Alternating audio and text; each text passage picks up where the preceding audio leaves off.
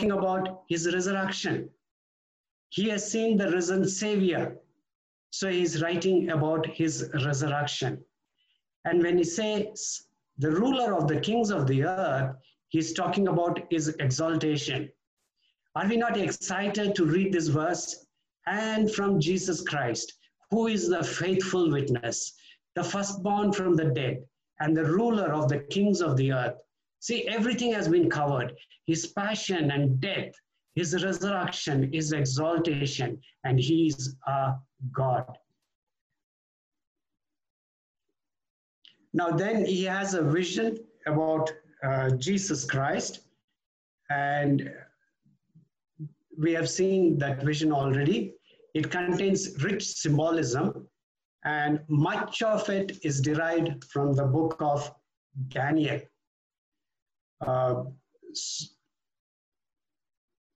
Now, Christ is not only identified with one like a son of man, but also described with attributes belonging to the Ancient of Days.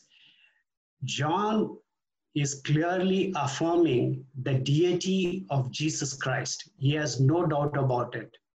And he is bringing the verses or the attributes that were ascribed to the Ancient of Days, and he is giving it to the Son of Man, Alpha and the Omega, the first and the last, who is, who was, and is to come.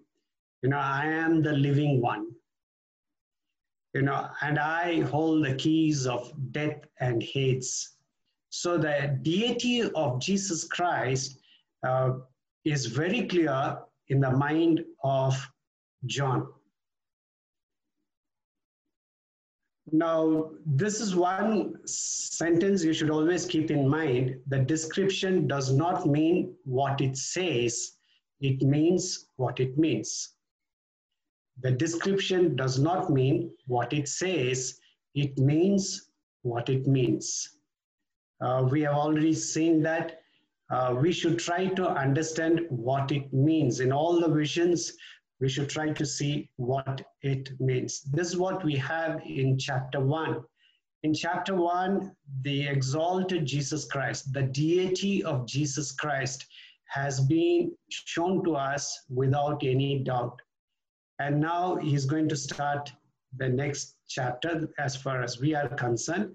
That is the letter to the churches. So when we read this letter, it is coming from God. John is very clear in his mind. So we'll go to chapter 2. In chapter 2, we have letters to churches. Both chapters 2 and 3, they contain letters to 7 churches. Now, in chapter 1, we saw Christ in heaven. That was a heavenly vision in chapter 1. Heavenly Christ, or Christ, the exalted Christ in heaven, and that was the vision in chapter 1. But when we come to chapters 2 and 3, John is no longer in heaven. He's talking to the churches on earth. So now the scene shifts from heaven to the earth, because all these churches are real churches located in real places, and John is addressing these churches. So now what we have in chapter 2 and 3 is basically we are moved from heaven to the earth. Now, these are the 7 churches we have seen. John is addressing his letters to the Roman province of Asia. The 7 churches are listed on the map. They are located in the western part of Asia Minor. And by the end of the 1st century, because we have already seen the dating of the letter, it is after 90, this letter must have been written. So by the end of the 1st century, there were many more churches. Not only the 7 churches, there were many more churches, because when we read the book of Acts, when we see Paul's missionary journeys, And when we read his epistles, we can clearly make out there were several other churches besides the 7 churches. Now, why John chose the 7 churches we saw, maybe he was very familiar with these 7 churches. He could have visited these churches. He knew these churches. He was familiar with these churches. That could be one reason. On the other hand, we have seen that 7 has got a special significance. The very number 7, it shows it is complete. It is all inclusive. So John, by identifying just the 7 churches, he wishes to suggest that the messages are intended for all churches, wherever they are located. These messages are not only for the 7 churches, it is addressed, it is relevant to all other churches. That is a reasonable explanation. Now, the messages to the 7 churches have been traditionally called letters. The chapter has been titled as Letters to Churches. But there is no evidence, or at least in the manuscript, they have not come across any evidence to suggest that these letters, they exist independently. Though we call them as letters, these letters do not exist independently. In other words, they were all part of the document, the book of Revelation. It is never seen as a separate letters. So the book itself is applicable to all the churches. It is not only that small portion of the letter that is applicable to them, it is the entire book that's applicable. In other words, this book is applicable to all of us. It is not one particular passage or letter. Now, we should also keep in mind as we study these letters, in the ancient days, people were very proud of their culture and cities. We have also seen that people will fight, one village will fight against the another village just to defend the name of their village. That's the kind of feelings that were existing those days. So the city's culture and traditions were more important than knowing the truth. That was the prevalent culture at that time. That exists even today. In many parts, they would rather defend their traditions and culture than in knowing the truth. Now, if we read all these 7 letters, there are some common features. So we'll first identify the common features that are there in all these 7 letters before we go to the first letter. We find a kind of uniform pattern that is seen in all the 7 letters. The first thing is an identification of the heavenly Christ. Every time he begins the letter, or every time the letter begins, there is an identification of the heavenly Christ. And John will use one or the other various features of the heavenly vision. You know, he has already had a vision of the heavenly Christ, and he will take one feature of that to identify Christ. Let me give you an example so this becomes very clear. Just from one letter, I'll give you an example, but it is present in all the 7 letters. First thing, he identifies the heavenly Christ. Let's see Revelation 2:1. Now, John is not writing this letter saying that Jesus Christ is telling this. So how John introduces us, these are the words of him who holds the 7 stars in his right hand and walks among the 7 golden lampstands. Now, we have already seen this in chapter 1, verse 20. So when we read this verse, we clearly know who is that, who is saying this, and who is holding the 7 stars in his right hand, and who is walking among the 7 golden lampstands. And we have already seen the meaning of this is God's continuing presence with the church and his care and concern for his people. That's why he is walking among the 7 golden lampstands. Now, the second characteristic that we see in the 7 letters is the message is directed to the angel. It is the angel of the particular church that is mentioned. Now, we have already, we had a discussion about the stars, how the 4 major interpretations about the stars. Now, in this particular context, angel could refer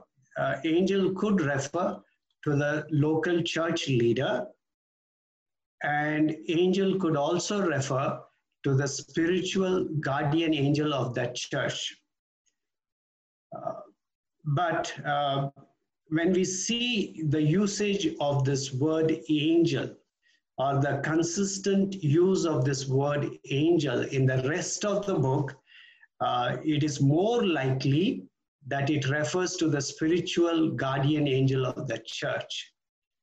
That's what that we can say by seeing that the meaning of this word angel, or the way that's been described in the rest of the book. So the message is directed to the angel. And the third thing that we see in all the 7 letters is I know, I know. I don't know whether it is comforting or whether it is threatening when we come across the word I know. You know, Jesus Christ is telling, I know everything that's happening in your church. I know good things and bad things that are happening in your church. Christ is telling that I know. You know, we have already seen that he has flaming fire coming out of his eyes. So we saw that, you know, his eyes can just make out all hypocrisies in human beings. So when Christ says, I know, Christ is telling, I know everything, every single detail that's going on in your church. I also know the difficulties that you are in. I also know the struggles that you have. I also know the challenges that you have. It is comforting as well as it is it's quite threatening too. Now, because Christ knows everything, we find there is a commendation for faithfulness. If a church has been faithful, or if the people have been faithful, God commends that. He appreciates that. He acknowledges that. So there is a commendation for faithfulness.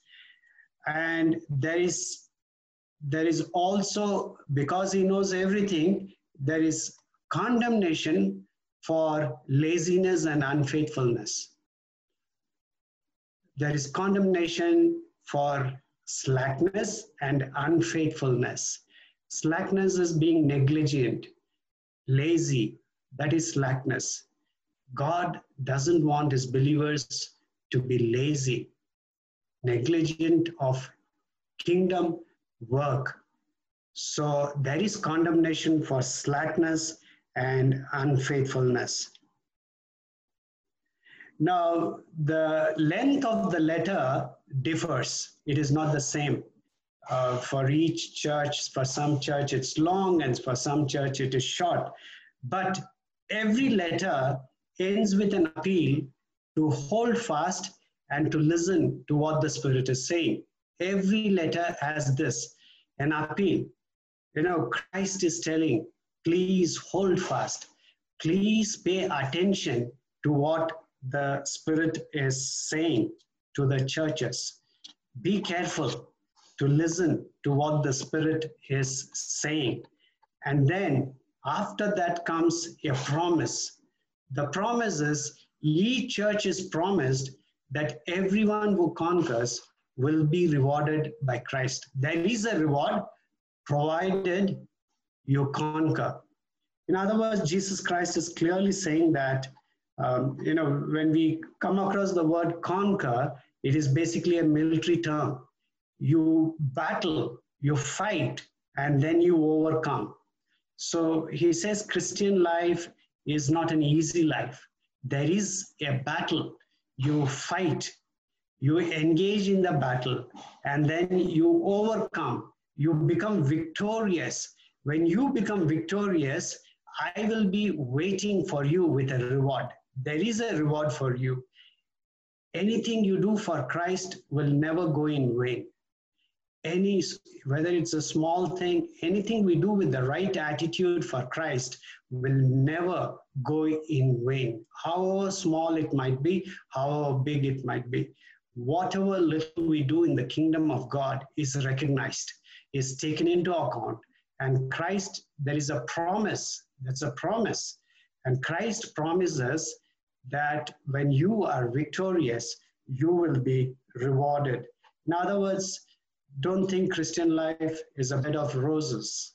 There are struggles, there are trials, there are tribulations, there are failures. Christian life is like that. But if you persist in your faith, if you persist in following Christ, you will overcome, you will be victorious, and you will be rewarded by Christ. So these are the 7 characters or 7 characteristics that we see in all the letters. In each of the 7 letters, we find all this. So now with this as our background, we will go to the first letter that is there in chapter 2.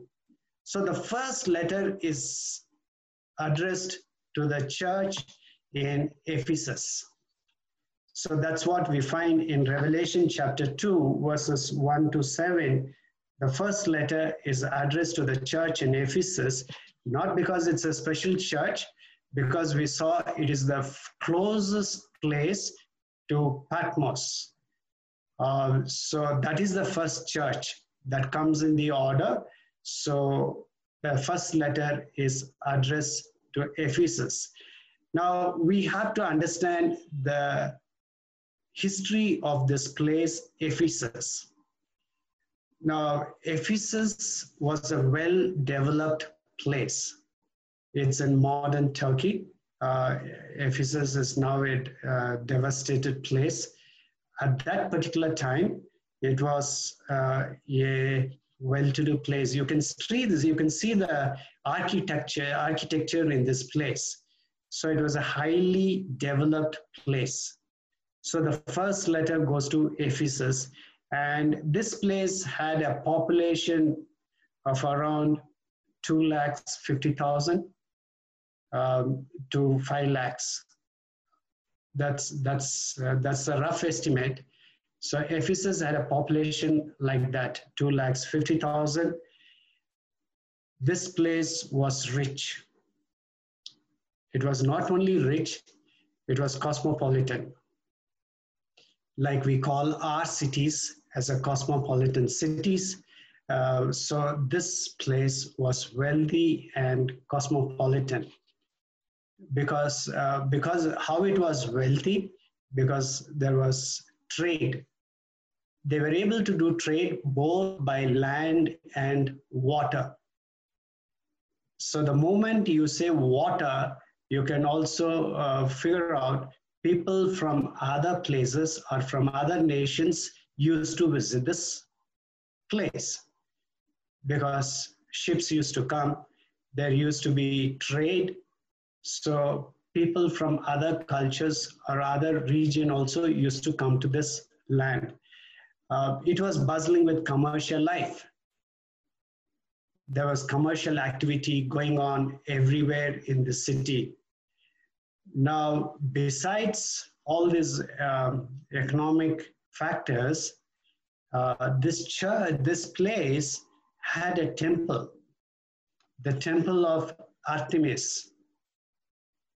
Now, the temple of Artemis is one of the 7 wonders of the ancient world.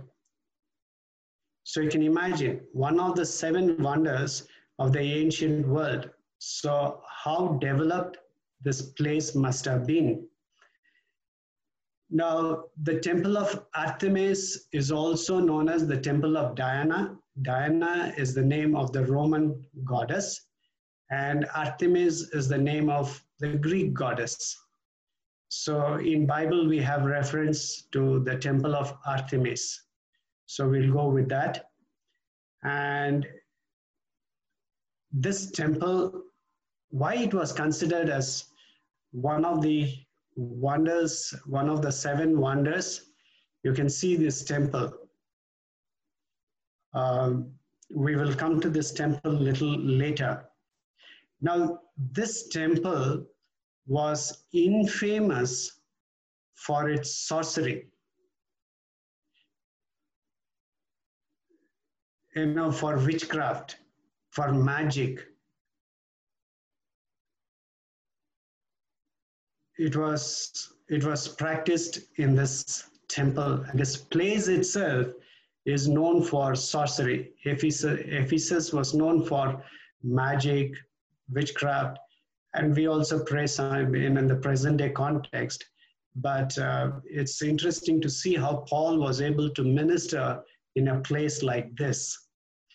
Now, why do we say that magic was prevalent? We go back to the book of Acts and try to figure out, because in Acts 19:19 it says, a number, this is in Ephesus, a number who had practiced sorcery brought their scrolls together and burned them publicly. When they calculated the value of the scrolls, the total came to 50,000 drachmas. Now, when we read the total came to 50,000 drachmas, we just, or maybe 50,000 rupees.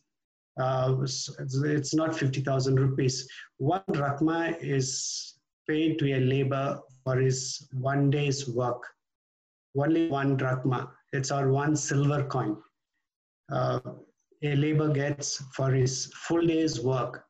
Now, 50,000 drachmas means that person has to work for 137 years without any break. No Sunday, no Saturday, no holiday. And if he works like that, he'll be able to collect 50,000 drachmas. So 50,000 was a huge amount.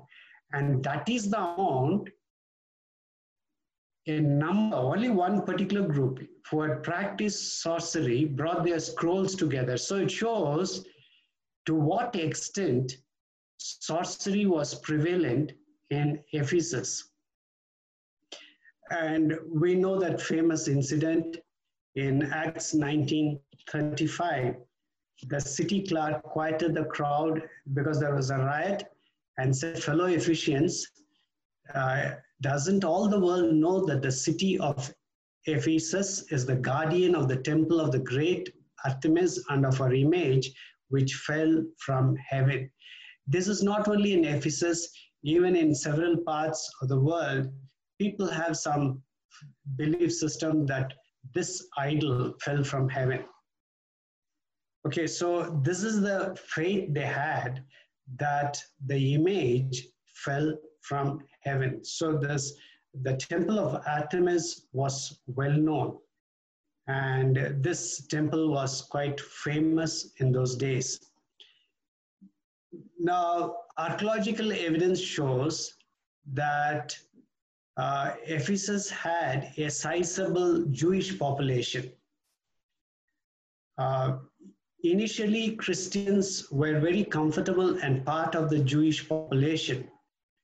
But later on, when Jewish people went and complained against Christians, they had problem living in that place. There were many things that were happening that we can read from the book of Acts. Now, when we come to the temple, they say in the ancient coins, the picture of this temple was depicted, the temple of Artemis. It was so famous. And they say the size of the temple was something like 100,000 square feet. So it was a huge temple, 100,000 square feet. And they say the temple itself consisted of 100 columns. It is not only it consisted of 100 columns, each column was a monolith. That means one piece, no patches, one piece of marble 55 feet in height. So this temple was known for its grandeur, for its splendor. If you're talking about architectural splendor, this temple was known for it. And some of the columns, they were adorned by works by the Greek artists. So people from all parts of the Mediterranean were, the tourists and devotees would come to this place to worship. So that was the culture that was prevalent at that time. One of the philosophers said, no one could live in Ephesus and not weep over its immorality, because that was so prevalent in that place. No one could live in Ephesus and not weep over its immorality. And in the midst of this, in this atmosphere, sometimes we think that our situation is difficult, but imagine in this atmosphere or in this environment, there was a faithful group of Christians.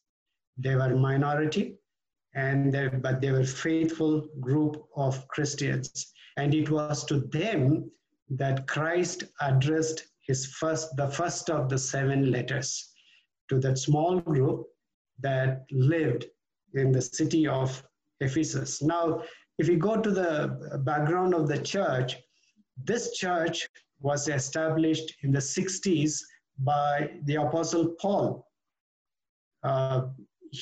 He spent 3 years in Ephesus, and he's the one who established the church, because Acts 20:31, he says in his farewell speech, so be on your guard. Remember that for 3 years, I never stopped warning each of you night and day with tears.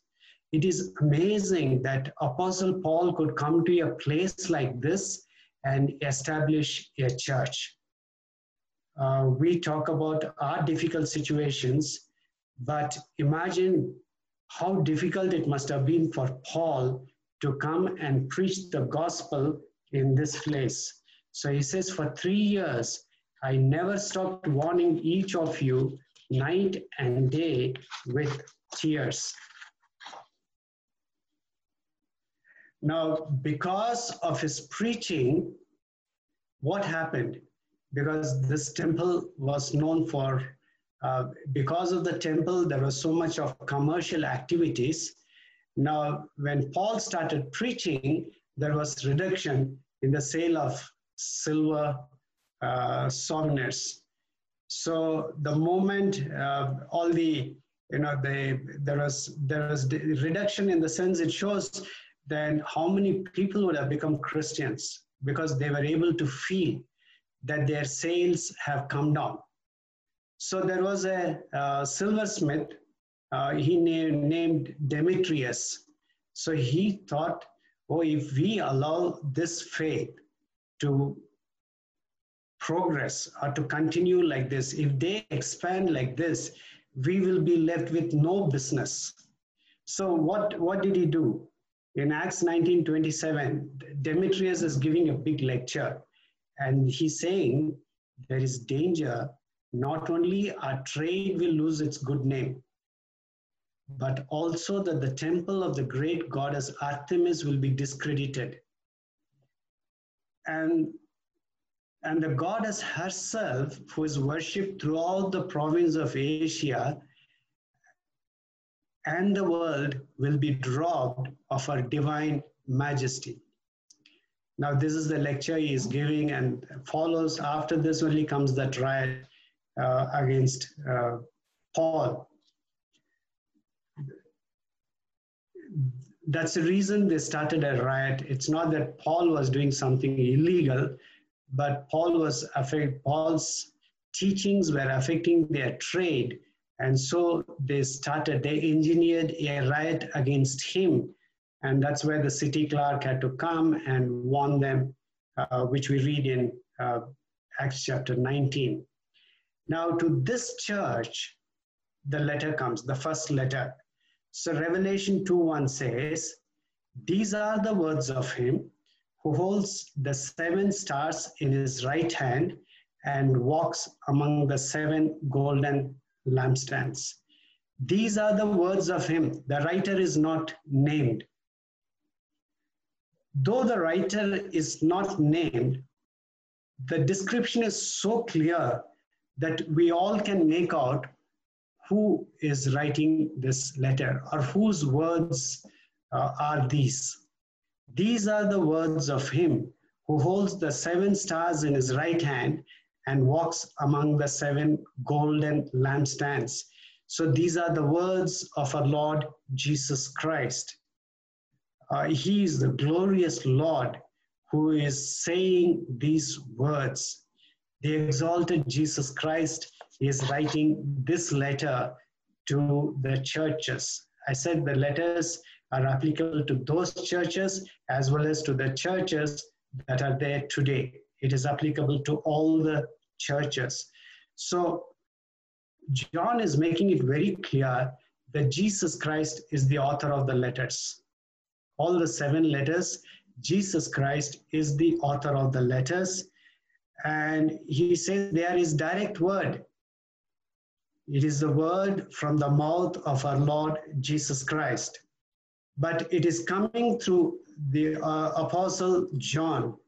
And these are to these local congregations, to that small group of people in that place. And it is applicable to churches beyond that period. It is applicable to all the churches today. It is not only to the first century churches, but it is also to the churches of 21st century. Now, Paul had already warned about this church. When he established this church, he has warned about this church, what's going to happen, be careful. Because in Acts, because Paul actually wept. In Acts 20:29-30, it says, "I know that after I leave, savage wolves will come in among you and will not spare the flock. Even from your own number, men will arise and distort the truth in order to draw away disciples after them." Now, Paul was writing this letter in the 60s, and John is writing this letter in 90s. What has happened from 60s to 90s? Paul has already said false teachers will come, savage wolves will come. They will not spare you. And he said even from within your own community, false men will come and distort the truth. So he has already forewarned, and that's what has happened in 90s.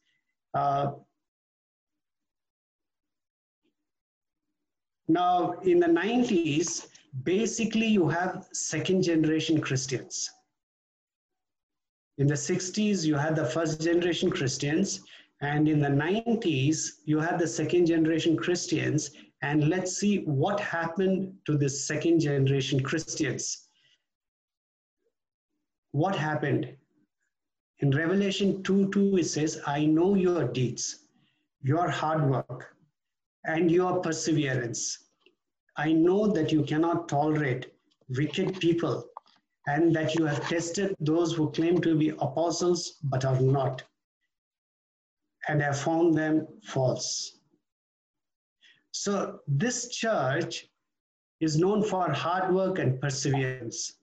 This church had discernment to differentiate between good and bad. So here God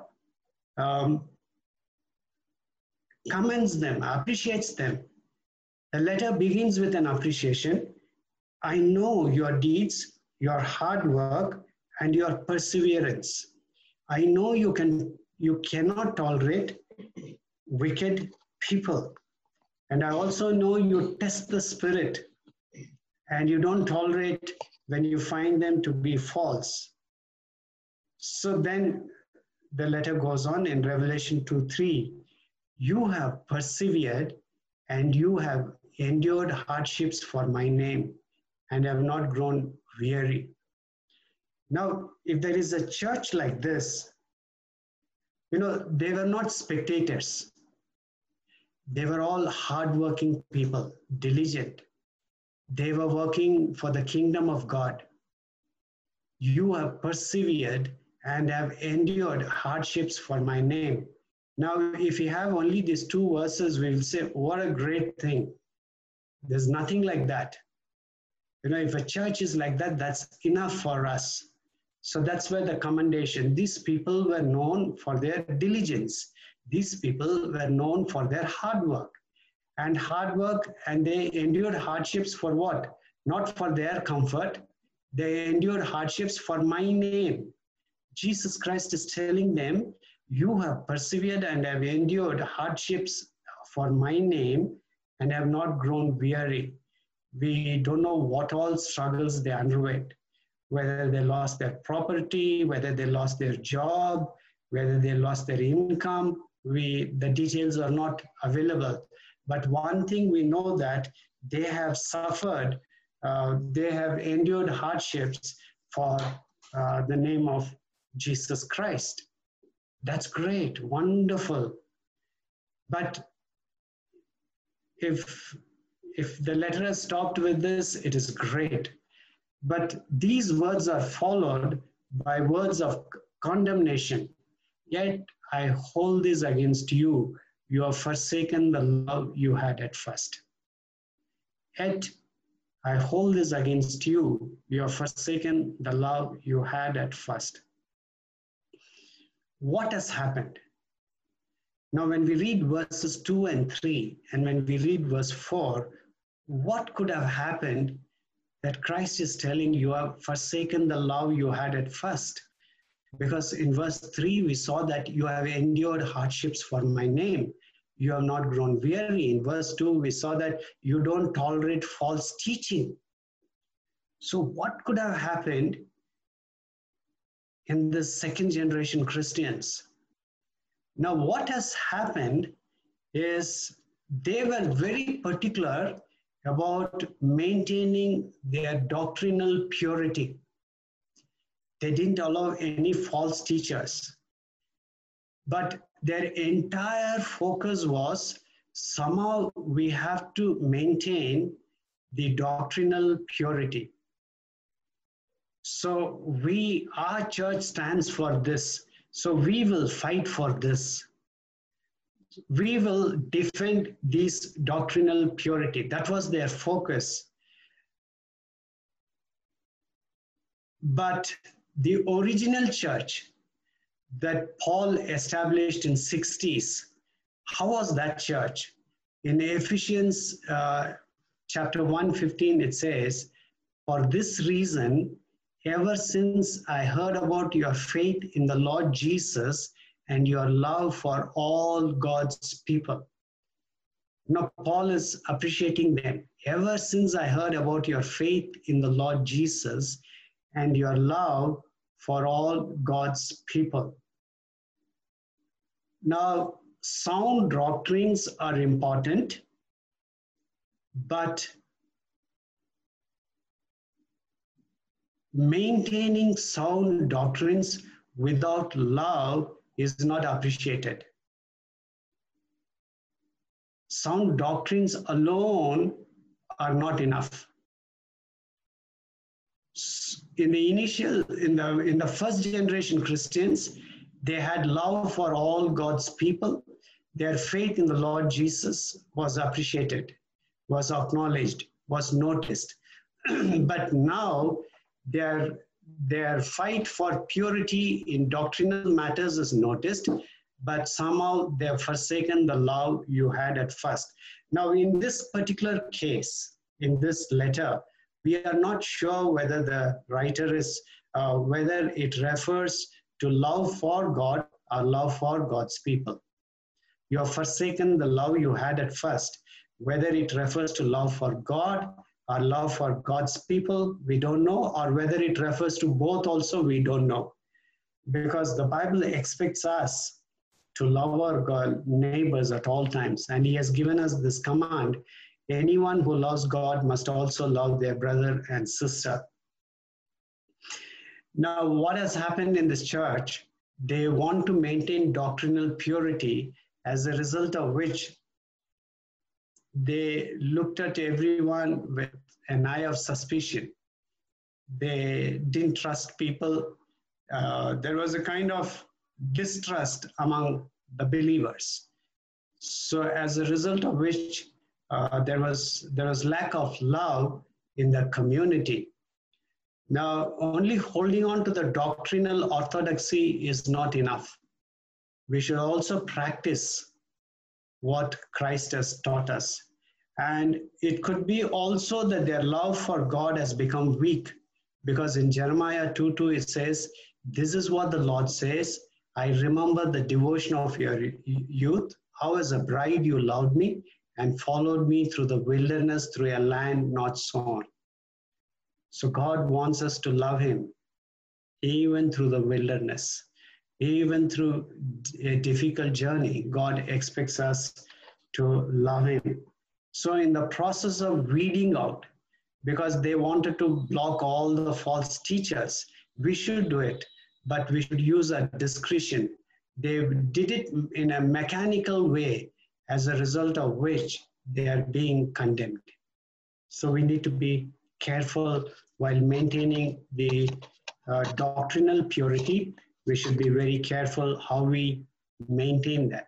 We should never forsake our love for God as well as for people. That's why Jesus said the very first commandment is love the Lord your God with all your heart, with all your soul, and with all your mind, and with all your strength.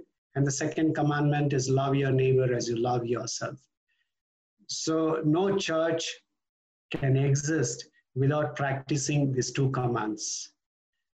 These are the important things that we need to keep in mind. Now, after condemning them, in Revelation 2:5 it says, "Consider how far you have fallen. Repent and do the things you did at first. If you do not repent, I'll come to you and remove your lampstand from its place." Just in a matter of 30 years, from 60 to 90, see the story of this church, the history of this church, to what extent they have fallen. Did they exist? Yes, they exist. Churches, they existed, but they were not pleasing to God. So God is telling, I'll come to you and remove your lampstand from its place. Can you imagine? Jesus Christ is telling that I will remove this church from its place. Now, when it says, I'll come to you, it is not referring to the second coming of Christ. I will come to you and remove your lampstand from its place. It is not referring to the second coming. It is referring to the local judgment. Very soon, this church will not exist. The church in Ephesus was destroyed, I think by 256 AD or somewhere. There is a church. The church was destroyed. So I will come to you and remove your lampstand from its place. We can have a structure, but do we have the approval of Christ in our church? And to have the approval of our church, of Christ, we should have these two things, love for God and love for people.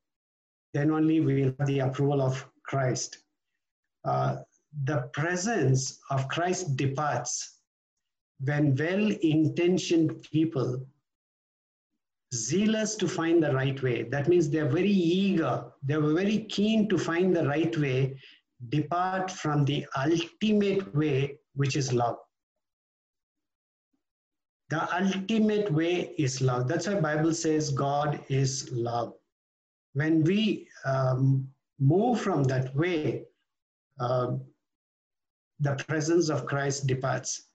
We read in the book of Ezekiel, the glory of the Lord departed, and sometimes we feel that Christ will never leave our church.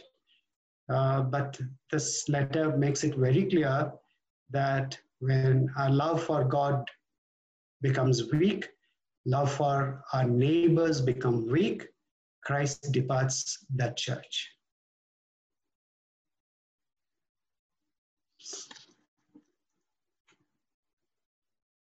So Christ basically is threatening them with a divine judgment. Repent and do the things you did at first. If you don't do that, I will come to you and remove your lampstand from its place. Revelation 2:6 says, but you have this in your favor. You hate the practices of the Nicolaitans, which I also hate.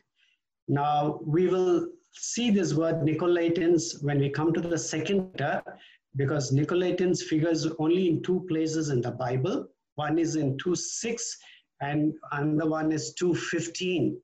So when we come to the second letter, I'll explain about the Nicolaitans. For the present being, this is in their favor because you hate the practices of the Nicolaitans, which I also hate.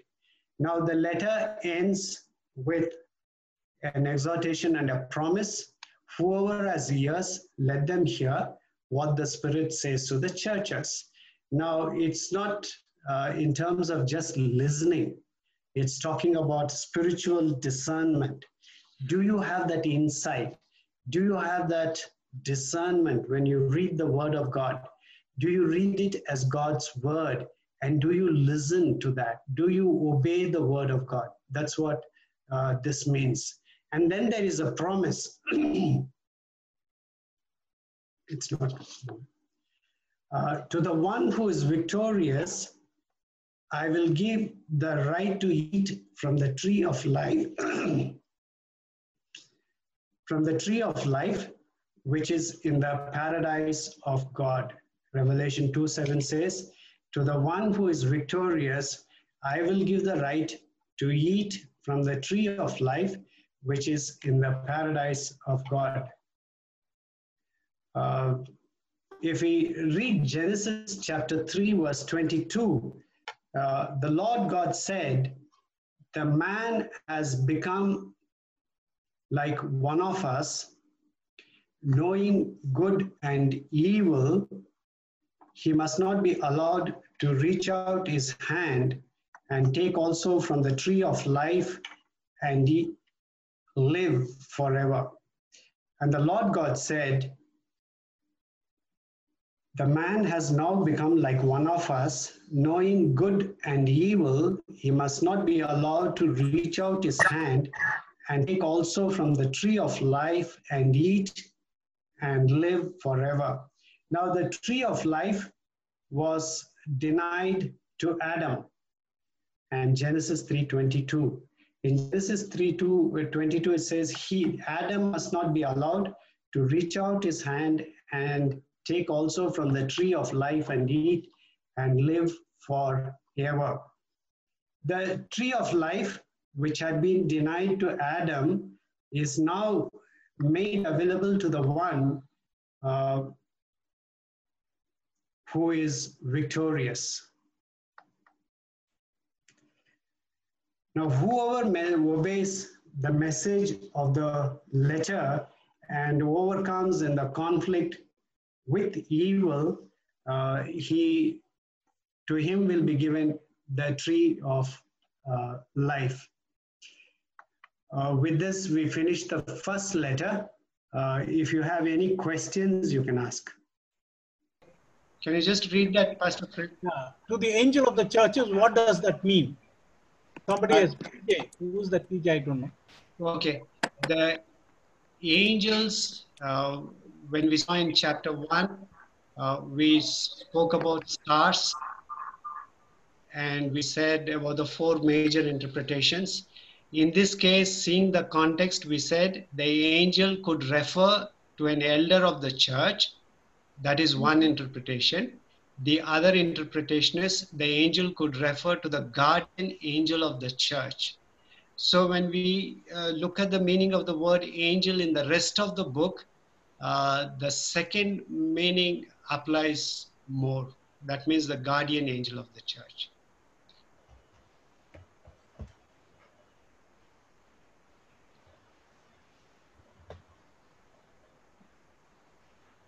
Any other questions? No, Pastor. Okay. Let's pray. Father, we thank you for helping us to sit and learn, Lord, your probing eyes, how it goes into the churches. Father, the churches is not just an organization, an establishment, a building. It's made up of men and women with flesh and bones and life. It's made up of us, oh God, humans. Father, we thank you. It's so encouraging to know that in the midst of the Ephesian, Lord, Ephesus, Lord, where there was so much of, Lord, witchcraft, black magic, charms, and so much of riots, Father, a church could spring up and could stand as a blessing. Lord, Master, even though you want the church faded, but yet, Lord, we thank you for giving us that hope that today, in the midst of all the challenges we are facing, Father, we can be a blessing. One man, Paul, with a vision, with a burden, with a sincere commitment, Lord, he could go about establishing this beautiful, wonderful church. Father, we pray that you motivate each one of us to know that we, through the local church where we are, Father, we can be a blessing. The gates of hell will not prevail against the church. The demonic forces can never, Lord, Master, touch us, O God. Lord, you said, because you made the Lord, who is my refuge, thy habitation, no evil will befall you, neither shall any plague come near your dwelling. For he shall give his angels charge over thee to keep them all the ways. Thank you, Lord. You will give your angels to keep our feet, so that the next verse it says, and you shall tread upon the lion and adder, the young lion and the dragon you will trample under feet. Thank you that you have given that to the church of God, and help us to always remember the first love. Father, touch us. Help us to search our hearts every day, every moment. Lord, anything we think, anything we do, is it out of love for you or because of something else? Help us, Lord, to stay in love and to be in love and to cherish your love. And Lord, and give back our love to you. In the name of Jesus, we pray. Amen. Have a blessed week. God bless you all.